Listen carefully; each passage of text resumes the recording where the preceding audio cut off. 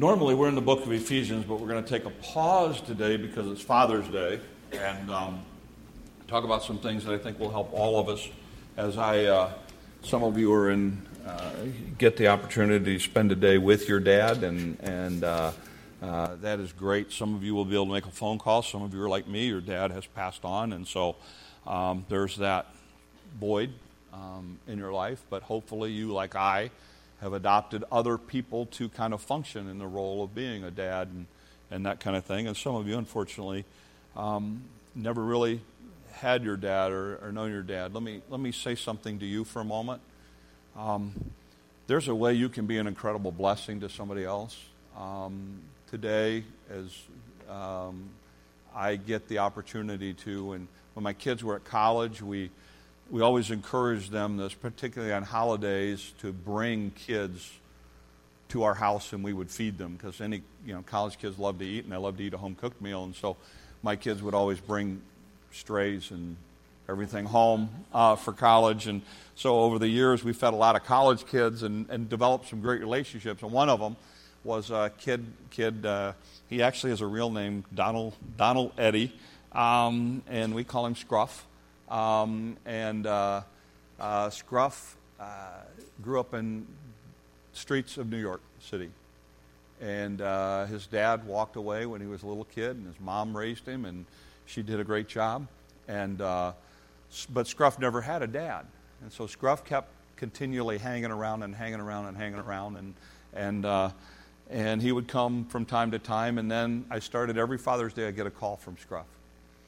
And, he'd say, hey, I just want thanks, Happy Father's Day, So we've kind of adopted him. So actually he's going to get to come over today for supper. So we'll get to have supper with my 3 sons and my 2 daughters. And it's a great day. But he was a deal where he never really had anybody as a role model. And so, I think he looks at it as a blessing in his world that he gets me, but to me, I look at it as we're the win, because we get to have a really cool kid in our life that we didn't have to pay for all the way up. So it's awesome. So anyway, I just want to challenge you that if you're in that role, to be able to adopt, to kind of let somebody else mentor, and it'd be a blessing to them, they'll be a blessing to you. So anyway, with that in mind, this morning I want to look at a passage, and it's kind of a tough passage in some ways, but yet I think that there's a lot of lessons in it for us. I want to look at the life of Abraham. In the book of Hebrews, we kind of know Abraham as the father of faith, and when we talk about the issue of faith, his name always comes up. And so I want to look at one of the defining moments in his life in Genesis chapter 22. In the sacrificing of Isaac and some of the things that were involved in that. And so some of you are familiar with that story. We're not going to get into all the details of the story, but let me read the part that I want to focus on this morning and pull some lessons from. So here it is. It's in Genesis chapter 22. Now, you need to understand, if you're reading through the book of Genesis and you read Genesis chapter 21 and then you read Genesis chapter 22, you get the impression that this happened and then this happened. What you need to probably understand is that between chapters 21, which is the birth of Isaac, okay, and chapters 22, depending on who you read and Bible scholars that you look at, between 18 and 30 years.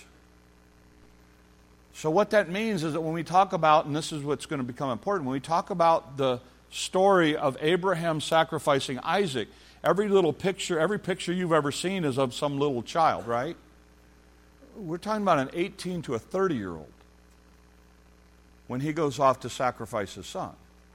So we're not talking about some little, daddy, where is the sacrifice? We're talking about a grown man, young man, college-age kid probably, or young person in their 20s. So anyway, so here's what it says. So chapter 22, sometime later, God tested Abraham, and he said to him, Abraham, here am I, he replied. Then God said, take your son, your only son whom you love, Isaac. Now let's also remember that there are actually 2 sons involved, Ishmael But Ishmael and Hagar have been sent away. So now it's just, so in other words, think about this for a second in the perspective of Abraham. Abraham has already lost one son. Now it says, take your son, your only son whom you love, Isaac, and go to the region of Moriah, sacrifice him there as a burnt offering on the mountain I will show you. Now, this is a big ask. Okay? This is a big ask. Okay? And Abraham has an incredible faith that we read about in Hebrews chapter 11 that's not talked about in Genesis 22. But he says, sacrifice him as a burnt offering on a mountain that I will show you. Going on, look at verse 3. And it says, what did I do? He took with him, he loaded, okay, let me read that first part because I don't want you to miss any of it. Early the next morning, he got up and he loaded his donkey, and he took with him 2 of his servants and his son Isaac. And when he had cut enough wood for the burnt offering, he said, just think about this for a second. Okay, as we blow through this stuff, I want you to think about this for a minute. God's asked you to do this. You get up the next day. What are you thinking about as you start packing up the donkey? And what are you thinking about as you start chopping wood? I mean, what's going through your head at this point? I mean, what are you, this isn't just like a normal day of, I'm going to get up, put on my clothes, and go to work. And it says, enough wood for the burnt offering. And he set out for the place that God had told him about. And on the third day, he looked up and he saw the place in the distance. Okay, now let me stop and talk about this place that we're talking about, because this place that this happens becomes a very important place in Bible and world history. Because later, David is going to buy this place, and Solomon is going to build a temple on this place. And then ultimately what's going to happen is, if you were to look today at the city of Jerusalem, you will see a great big gold dome. Okay, that's the Mosque of Omar. Okay? And that's where the Muslims worship. Because ultimately what happened is the Muslims built a temple, a deal on the Temple Mount there in Jerusalem. And so when you see that gold dome, don't think, oh yeah, that's the place of the temple. No, that's a Muslim temple. And the Muslims worship there. That's why if you ever see stories in Jerusalem, have you ever seen the picture of Jews at the Wailing Wall? Okay, the reason the Jews go to the Wailing Wall is that's the closest place to the temple that they're allowed. Because the Muslims won't let them go into their temple to pray, and a good Jew wouldn't go in there anyway. So the closest place they get is to the Wailing, what's known as the Wailing Wall, and that's why you see them standing there putting little pieces of paper. That's the closest they can get to the temple. Now, rabbit trail, whatever you want to call it, there's coming a day that God is going to rebuild his temple there. Okay? And the temple will rebuild. I'll never forget when I was in Jerusalem, because they were talking about this. They said that some of the archaeology, the current archaeology believes that the actual temple of Solomon's temple actually is offset just a little bit. And that they have found stones that they think are actually the corners and the markers of it. So they said it would be possible for the Mosque of Omar to be sitting there and Solomon's temple to be sitting there. And I was with the group that I was with had a bunch of preachers in it, and so everybody got talking about that later. And I like what one guy said. He said, time out. He said, do you think that God is going to allow the temple, the Mosque of Omar, to sit next to his temple? He said, he ain't sharing that mountain with nobody. That baby's coming down. And I thought, there's a lot of truth to that. I mean, it's about worshiping God, and God's not going to share that with anybody. But anyway, if you look at it, but that's this place. That's where all of this happened. That's where this story lays out. Okay?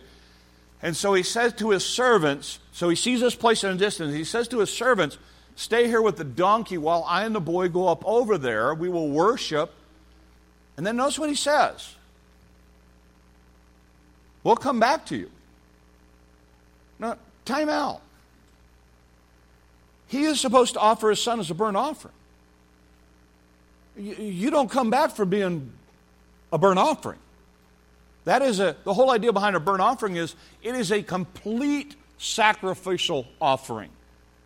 The priests don't get in nobody gets in it. It is all consumed. And it's like, wait a minute. He said, then we'll come back to you. It's interesting, by the way. The book of Hebrews, when Hebrews talks about this, Hebrews gives us the impression that he will be resurrected. That's how important this is. So notice what he goes on to say. He goes on to say, verse 6, he continues on.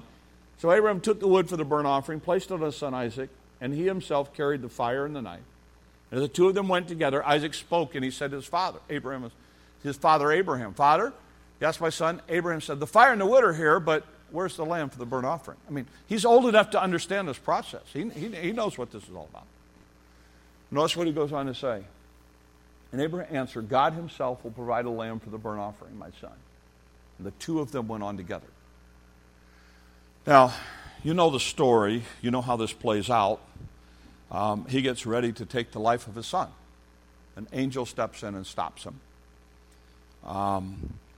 And I fully believe, both from this passage and from Hebrews, there is no hesitation on Abraham's part. Abraham genuinely believes that his job is to do this and that God will somehow bring his son back. And the angel stops him, and they notice a ram caught over in the thicket, and they sacrifice the ram instead. And then, as you read the story, what happens is Abraham then worships here. And he calls the name of the place Jehovah Jireh, which means the Lord sees or the Lord provides. And that's how this story plays out in the Scripture.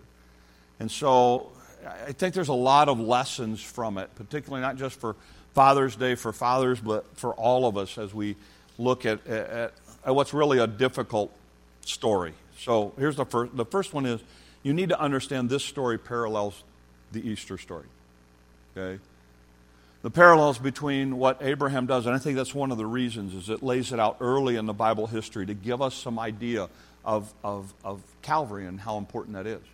Because you see ultimately that in Calvary. You see God loving us and giving his son so that we could have eternal life and sacrificing the greatest sacrifice for us. And so, if you don't understand that, it's our prayer that you do understand that. The Christmas story is about Jesus coming. The Easter story about Jesus giving his life for us. And making a way, providing a way for him to be that sacrifice. Because the Bible says without the shedding of blood, there's no remission of sins.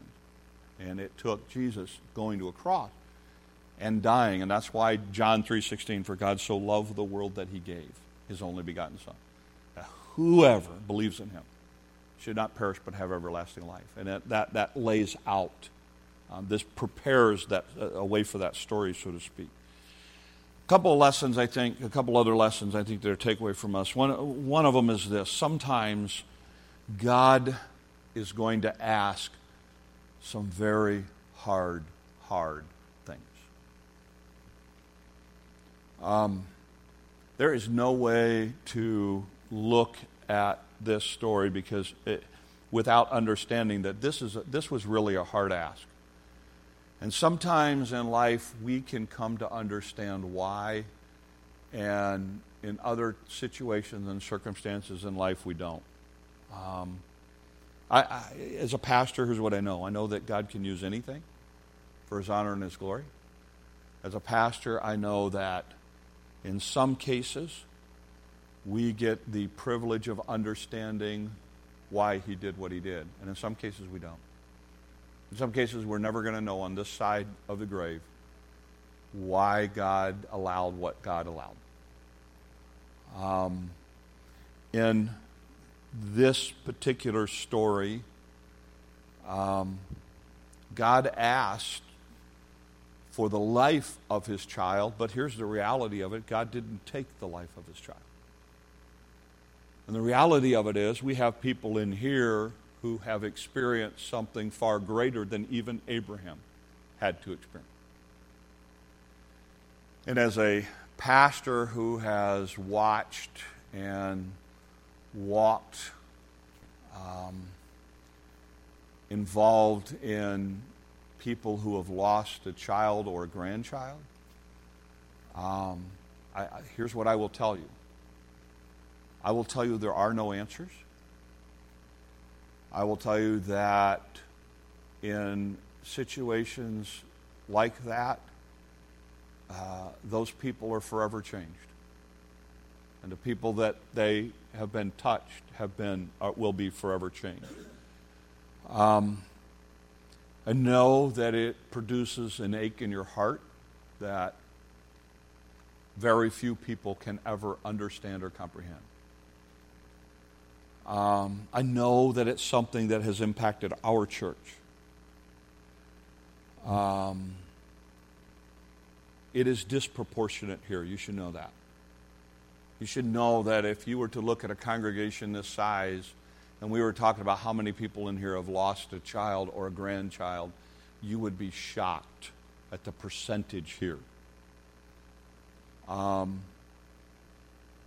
will be honest, I think it's part of what makes us who we are, because there is a sensitivity and a caring and a love and a compassion that you don't see in a lot of places.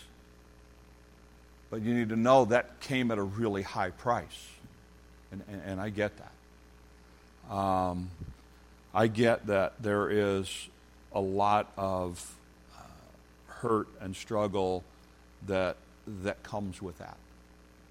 You add to that this issue of we have people in this fellowship who have experienced incredible things when it comes to health issues, marriage issues, job situations and circumstances. We have people who have really weathered some really hard, difficult things and are still weathering it. We have people who are in the process of working through it. We have people who aren't there yet. And we have people who have started to make great progress working through it. Okay? Like I say, my wife's dad, Charlie, been our prayer list 30 years. Because it hit him. It hit him hard. It wasn't just that. There were a couple of other things that happened that really turned him against some of the things. But it's interesting that, when she was down there, you know what he wants to know about? How's the church doing? And so, I understand.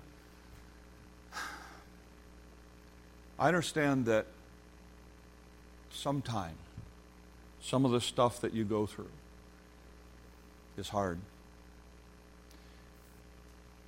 I want to challenge you something, and I don't want to say this. When we get into this issue, people throw a lot of these little platitudes out, and I don't want to do that. When you go through tough stuff like what Abraham's being asked to do, tough stuff like what you've walked through, there's a great tendency, and you will ask why. I'm not going to stand up here and be stupid enough to say, don't say why. Because I know you're going to go down that path, just like I go down that path. But can I ask you to understand this? You will never have a satisfactory answer to why. You are asking a question that you really can't answer. Here's a question that you can get answered. How?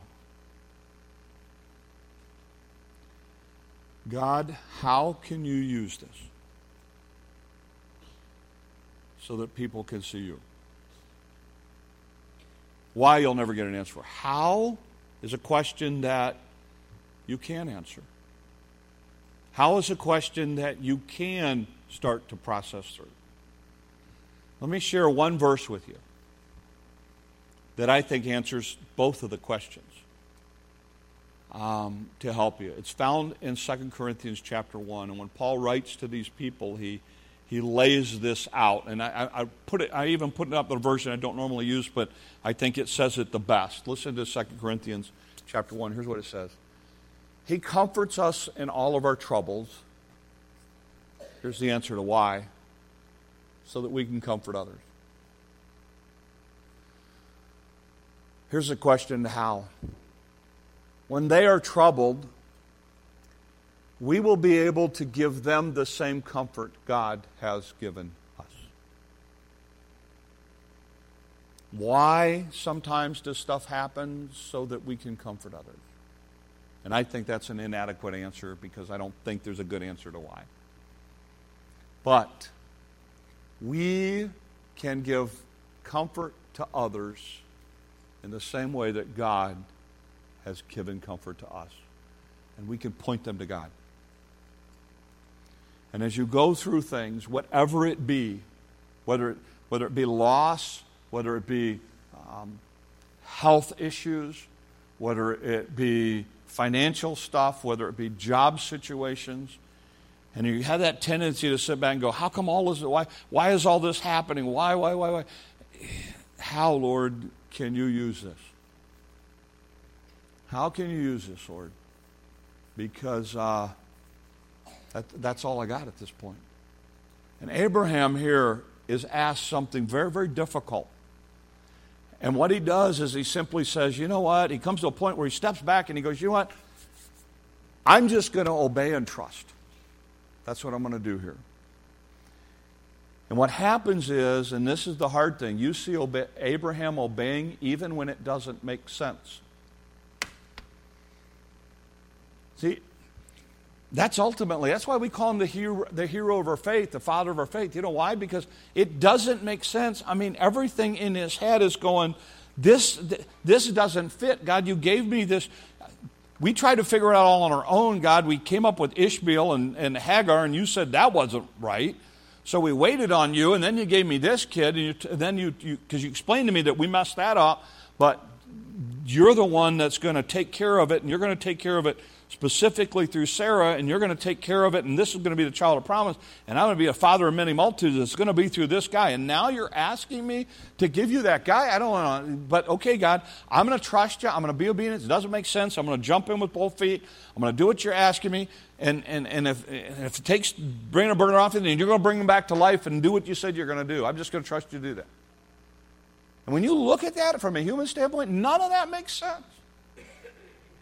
You know, I look at our story, Gene and our story, you know. It doesn't make sense for me to be here. If you know our story, it makes no sense.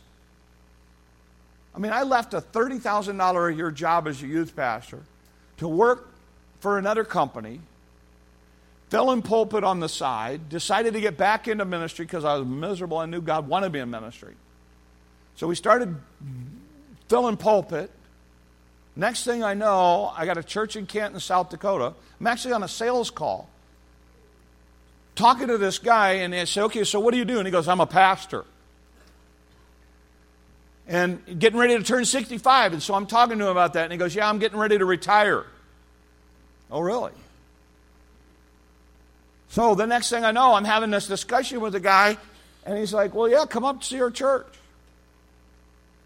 So we go up to see the church, and then he finds out I was a youth pastor. He goes, tell you what. He said, let's talk about this for a minute. He said, why don't you come up here and be a youth pastor for a year? He said, 65, I'm heading up to Bismarck, North Dakota. I'm 5 hours away. The church is yours. Met with the board. Toured the parsonage. Had a pay package all lined out. Bing, bing, bing, bing, bing. God's at work, right? Right? Every day, every Monday morning, Monday or Tuesday, I'd meet up with a guy who was filling pulpit down here. And he was filling pulpit down here, and I'd talk about what was happening up in Canton, and he'd talk about what was happening down here. And so we met with the board, and the board made an offer to us, and they said, we just need you to say yes. So on Sunday afternoon, we were going to go up there and preach. I was going to go meet with the board that afternoon. We were going to go out to eat. We were going to go eat, and then I was going to sit down with the board, and we were going to hash everything out, and I was going to say, yes, I'm your guy. Saturday night, I get a call from a guy at this church. Says, hey, because what happened was they offered a job to my buddy, my friend, and he was already moving down to Kansas City. He can't take it out. He said, oh, by the way, I got a guy you should call. Call a guy by the name of Jim Thomas. Have him come out and preach for you. They called me up and said, "Can you come out and preach?" I said, I got the next 3 Sundays tied up. I said, I can be out, or 2 Sundays. I can come out this time. I said, okay, come on out. Next day, I'm supposed to say yes. Gene and I are comfortable. Yes, I'll go. And we've already toured the parsonage. We already know which rooms the kids are going to be in. So Saturday night, I'm going to preach here 2 weeks. I've never been here yet. And the first time I get here, I drove halfway to Smithland. I drove right by Holly Springs. I looked at my wife and I go, you think that was a town that we just drove through? They're on the front porch, they're on the front stairwell trying to find out, where is this guy? Because they're getting nervous. Because I'm not there on time, right? I'm getting close to time. So 2 weeks later, I'm supposed to show up here, and so the next day we go to Kansas, South Dakota. The guy looks at me and he said, "Well," I said, "You know what?" I said, "Guys," I said, "can you just give me a little more time?" "Sure, we'll give you another month or so." Great. Came down here and preached. Now, I think there's some debate. I either got $50 a week or like $75 a week. 75, okay, good. Somebody finally looked it up. There was always a debate over that. So I was making $75 a week, I got a $30,000 job in Canton. $75 a week. You do the math on that for a year. In fact, I was counting this morning. There were more people in Sunday school here today than there were the Sunday that when we started preaching out here. But anyway, so we come out, and the next thing I know, I don't know what it was, but we just fell in love with the place. I fell in love with people. And I just thought, there was something in my heart that said, there's something here. There's something here. God can use you here. And so, month went by. All I was doing is filling posts. There's no obligation on this church's part at all, other than, can you preach for a month? Okay, yeah, I'll come out for 4 weeks in a row. And the next thing you know, Ken, and I said, guys, I said, I appreciate it, and it looks awesome and everything else. I said, but I just can't. I said, I can't tell you why. But I said, I just think the Lord wants us down here. I said, it makes no sense. Now, I don't care what template you put over top of that as far as decision-making template, but every decision-making template you put over that process says that's the dumbest decision in all the world. In fact, a year after that, by then I was part-time. For the first 10 years here, I was doing part-time. I was doing this and a job. And so a year later, they called me and they said, hey, the pastor's left. We still have the parsonage. We still have the thing. And we can pay you more than they can. Somehow they'd figured out what we were getting paid out here. And they're like, this is a real job. You don't have to go and do a job and church. You can just come up here and just do church. And I said, no. I said, this is where the Lord wants us, and that's where we're going to be. And in my wildest imagination, I never imagined God doing what He's done here. In my wildest imagination. There comes a time in your life where sometimes it doesn't make sense. But you just have to jump and trust God that He knows what He's doing. And people who are friends and stuff like that would just shake their head at me going, really? I mean, really? And I don't know why.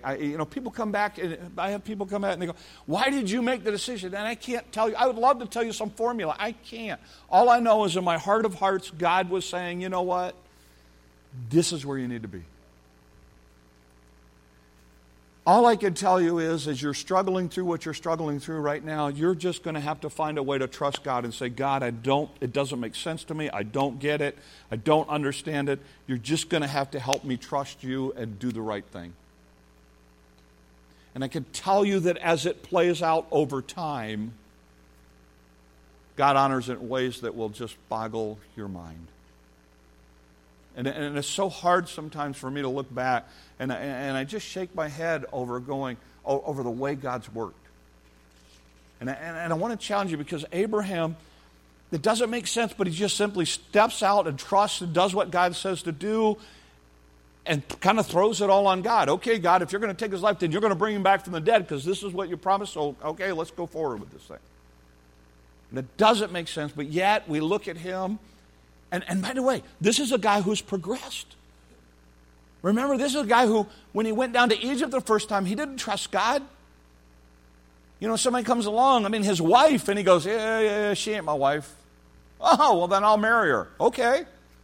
Because if he said she's my wife, in the Egyptian culture, you know what that meant? Well, if I kill you, now she's not married anymore. So here's a guy who's so self-preserving that when he goes down, but you watch over and over, and God, now all of a sudden, here's a guy who's like, I'll trust God. I'll trust God with it all. And I just want to challenge you with this idea that sometimes, I know it doesn't make sense, but God's got a plan bigger than you can imagine. And Abraham has a confidence that God will take care of him. And that doesn't waver. And some of you, here's what I would say to you. And some of you who are in the middle of all the struggle and stuff like that, can you look back on a time when God really failed you?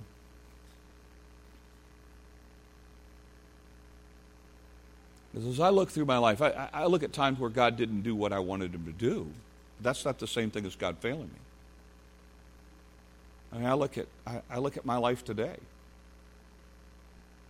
I got clothes. I got food. I got a roof. You know. Look. I got to be careful. I can't go there. God is taking care of the plants and the birds. Aren't you more important than that? He's growing the grass that you're complaining about cutting every week. Of course, you're watering it and fertilizing it, duh. But, it's like me. I don't know why. I put down weed killer, I put down fertilizer, and I water it, and then I complain about cutting it. It's kind of like, well, it is. But, you watched it. God takes care of that stuff, right? Can you go back in a time when God's really just not taking care of you? And I look back over all the times God's taken care of me, I think, you know what, God, why would he stop now? There's just no reason to bail on me now. He was taking care of me when I didn't care about him at all. He was even involved. And I would just challenge you to step back and you go, well, yeah, but I had my life figured out different. Don't we all? You looked at me when I was 16 years old in Detroit, Michigan, and said, hey, let me tell you about how great your life is going to be. You're going to live in Climbing Hill.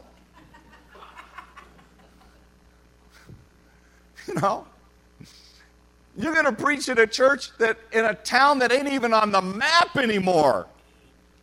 They don't even think it's big enough to put on the map in the state of Iowa anymore. But you know what? God knew. And he got me where he wanted me to go. And I wouldn't have planned it in my world for a million years, but you know what? He's got a bigger plan than I do. And you need to remember this. You need to remember that we're only looking at this side of it. I don't have any question that when you take your trials and tribulations and struggles and all that you've been through, and you step from this world to that world, and you see it and understand it from the perspective of God, and you start to understand how he used your trial, your tribulation, and your struggle to impact not just the people that you think it impacted, but to impact hundreds upon thousands, upon tens of thousands, upon hundreds of thousands of people. Then all of a sudden you'll go, whoa, I didn't know it stretched that far. Because God's got something far bigger in mind than you and I do. And I just want to challenge you as you go forth, that as in the struggles and stuff that we have, that God is doing something incredible. In fact, when Abraham is done with this, He puts up an altar. And from that point on, anybody who walked by and said, hey, why is there a stone altar up there? Oh, that's Jehovah Jireh. That's the place that the Lord provides. And it was a testament for the rest of the time to everybody around. That's where the Lord provides. That's the place where God provides, because Abraham wanted it to always be remembered as a place that God provides. And I would challenge you in your life and my life as well. God continually provides. And when you look at us in context, and I know the Bible says comparing yourselves with yourselves is not smart. But I know that we live in a world where we like to compare ourselves with everybody a lot. And every time something goes south, we talk about somebody who has it better. But the reality of it is, we don't compare ourselves with people who have it worse. Spend any time in a hospital, spend any time in a cancer ward, go to any country in this world, and you will be amazed at how much we really have and how much God has provided for us. So I want to challenge you. As we end today, I end it with this. My prayer for you this week is that you'll see God's provision in your life. I pray that God, as God tests you in your journey with Him, that you remain faithful and obedient. For those of you that have suffered the loss of a child or a grandchild in particular, my prayer for you is that you would be honored and blessed because of your faithfulness and your obedience. And my prayer for each of us is that we would walk as people of faith and obedience for the world to see our God. Let's pray. Lord, help us. Lord, it's easy to talk about trust. It's hard to do. It's easy to talk about faith. It's another thing to be faithful. So, Lord, as struggles come, as trials come, as tough things come, Lord, some things that we don't understand, some things that we can't make sense of, some things that we think there is a better way, Lord, may we put our lives in your hands. May you give us the grace and the strength to go on day by day.